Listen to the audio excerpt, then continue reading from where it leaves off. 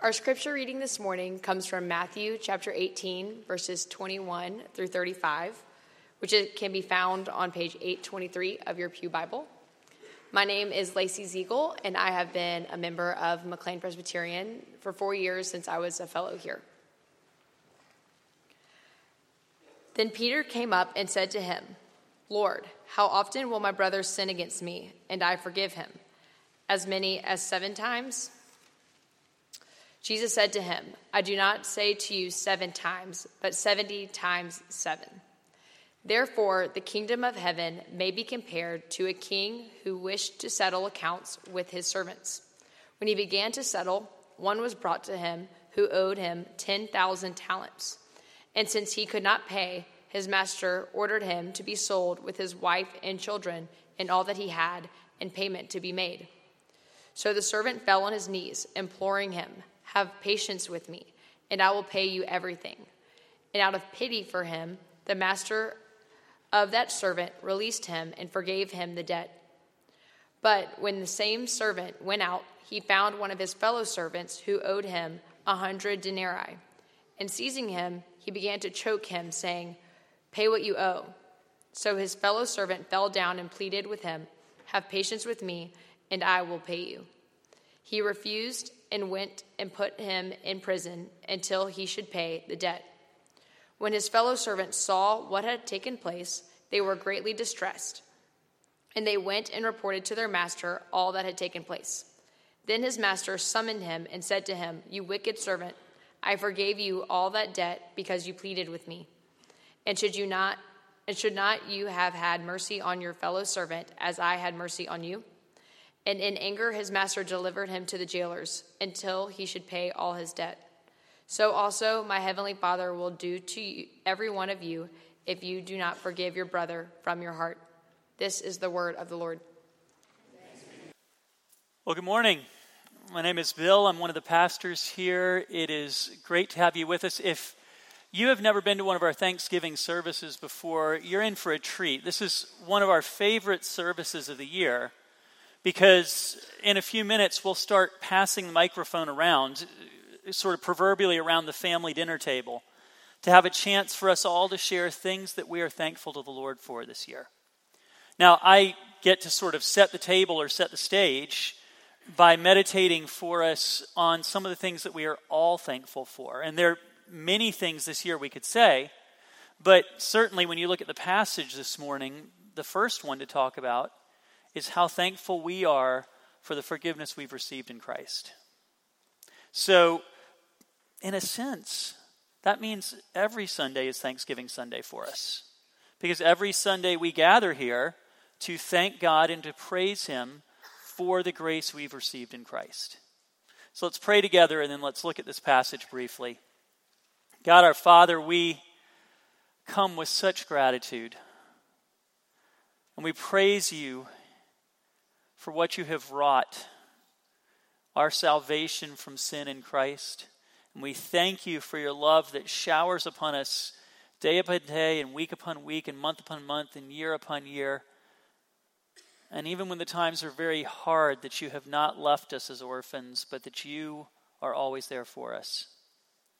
So we pray that you would take this text this morning and show us Jesus and show us grace and help us to love you more, we pray. In his name, amen. So we have been engaged in a sermon series from the book of Titus, which has been talking about joyful obedience, that the Apostle Paul in his letter has called us for the grace we've received to actually change our lives. That Paul is calling us to let what we believe make a difference in how we live. And we call that joyful obedience. Another way to do it, look at the front of your worship guide, is the phrase we put there every week: grace changes everything. And every one of those 3 words is very carefully thought out. And we dare not lose any of them or our faith would be impoverished. Jesus is doing the same thing here in the specific area of forgiveness. He's calling us for our grace received, the faith we have, to actually change how we treat other people, how we forgive other people. Now, here's the simple point then. those who have received forgiveness from Christ will give it to other people. Those who've received forgiveness from Christ will give forgiveness to other people. And we'll just ask 3 quick questions about forgiveness. First, forgiveness, what is it? Second, forgiveness, why do we need it? And third, forgiveness, how do we do it? What is it?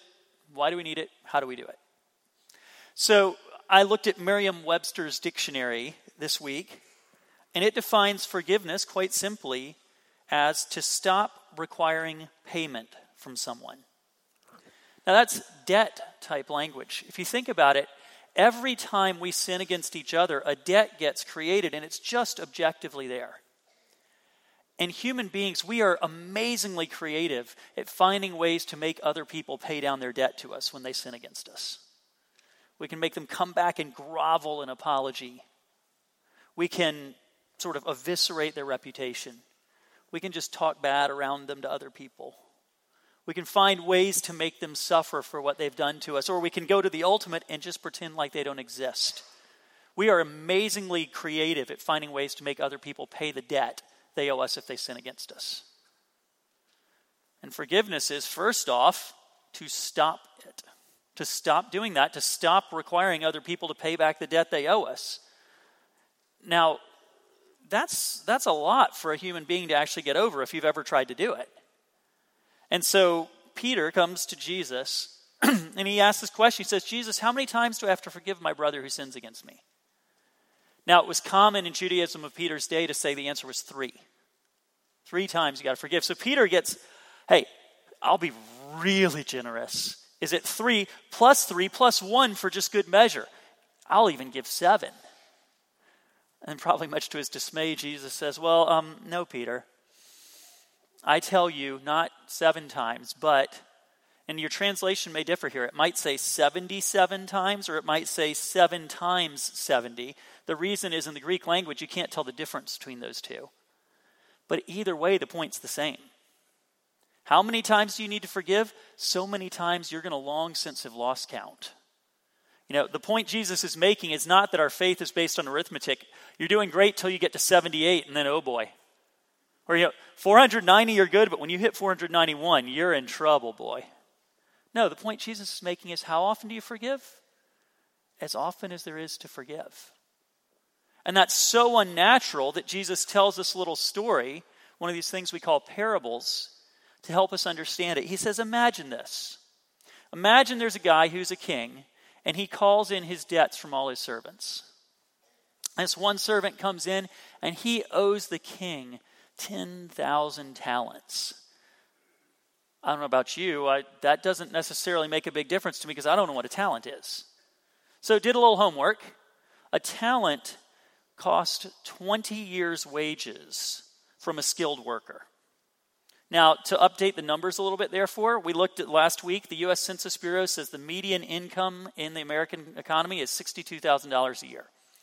So $62,000 a year times 20 years times 10,000. Don't pull out your phone. I pulled out mine last night to do the math. This guy owes the king $12.4 billion. That is an unpayable debt. He is facing slavery for the rest of his life. He will never get out of there. He has a debt he can never in any way, shape, or form begin to pay off. And falling down before the king, he says, have mercy on me, I'll try. The king goes, you can't pay that off. And having pity on him, just forgives it. Forgiveness starts by not requiring out of the other the debt that he owes. But look, it goes further than that. That king is now objectively never going to see his money again. His balance sheet is now $12.4 billion poorer than it ever was before. And I don't care how rich you are, $12.4 billion is going to get your attention. Because when it comes to it, forgiveness is not just not making the other person pay, but if you try to do the gospel thing and forgive, not only do you not take it out of their flesh, make them grovel for it, make them come back, every time you forgive, every time you do the harder gospel thing, you actually pay the debt down of your own flesh. Every time you get mad again and then have to deny yourself. Every time you say, but this time I'm going to, and then say, no, I'm going to step back from that. In reality, the king paid a huge cost because he didn't make his servant pay a huge cost. And every time we forgive, we pay the cost instead of making him or her pay it. What is forgiveness? It's what Jesus has done for us. Now, why do I say that? Where in this parable do I see Jesus? Well, the commentators say the one tip-off word is the word pity. Because in the New Testament, that word gets used for Jesus far more than any other human being in the entire thing. And so when you see the word pity, it's just a little signal to remember this is just a picture of what Christ has done for us. He has paid himself out of his own flesh an incredible debt that we could never pay. That's what forgiveness is. Well, first, what is forgiveness? Second, why do we need it? Well, why do we need it? In a word, because we're sinners. Look at the rest of the story. Look at the rest of the parable. This guy, having been forgiven an unfathomable debt, goes running out in his freedom, finds a dude who owes him a few denarii, translation, a few dollars. Maybe $100 at most. And then says, I need it now. Give it to me. Notice the parallel. The guy falls down and begs for mercy just like he himself had. And he says, no. Sends him off to debt slavery to work off his debt. I mean, I assume you get the hypocrisy. Jesus isn't trying to fool any of us here. The other servants are quite traumatized by this. Word gets back to the king. The king calls him in and says, am I missing something here? Don't you realize what I've done for you? Don't you realize you ought to have forgiven this other person? Throws him into slavery for the rest of his life to work off the debt. And you go, wow, happy Thanksgiving, let's pray. Oh, sheesh. But that's the narrative of our hearts. That's what we are. That's who we are. We need to be saved from our sin. We need to be saved from our hypocrisy. We need to be able to come and receive a grace that's freely given. Because God doesn't give us forgiveness by making us earn our way out of it. God gives us in the gospel forgiveness just because he loves to forgive. Sasha Giel from our congregation, 9 years old, said it perfectly in a prayer request last week. Pray that everyone will know that we don't earn God's love. He is so kind that he gives it to us for free. Why do we need God's love? Because we're sinners. And then Jesus won't let us off the hook. Look at the third question. How do we do it? Because if you look at verses 33 to 35, Jesus is incredibly clear that this having happened to us will change how we forgive other people. One commentator said it this way. He said, someone who does not grant forgiveness to others shows that his own heart has not experienced God's forgiveness. Now, last week, we're looking at Titus 3, verse 5, where Paul makes it very clear God saved us not because of the righteous works we've done, but entirely because of God's grace. Are we saying something different here? Not at all. It's the same story. The power for forgiveness comes in getting the order right. We have been forgiven in Christ, which then will change how we live and bring us to forgive other people. So if you're here as a non-believer this morning, if you're here not as a Christian, God is ready to forgive you sin of an infinite worth.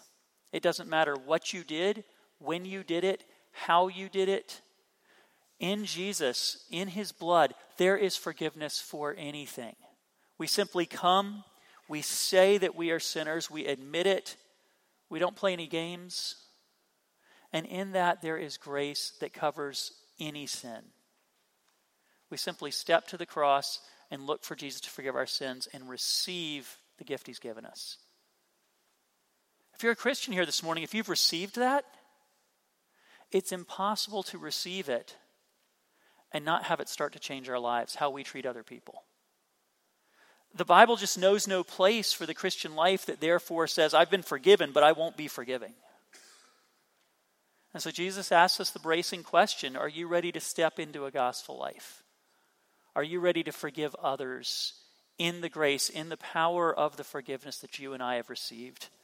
Tim Keller said it really beautifully. He said, there is no better sign of the real spiritual condition of your heart. There's no better sign of where you're really going in your eternal destiny than whether you would forgive or not. Would God work in us the grace that we could do that? Let's pray together. God our Father, we come as needy servants who've been forgiven much. Jesus, thank you. Thank you for paying our debt. Thank you for forgiving our sins. Thank you that by your perfect sacrifice, you've brought us near. Thank you that you've made us your friend. And thank you that in that grace that we've been given, we can be different people who give grace to others. Would you do that in us and through us, we pray. In his name, amen.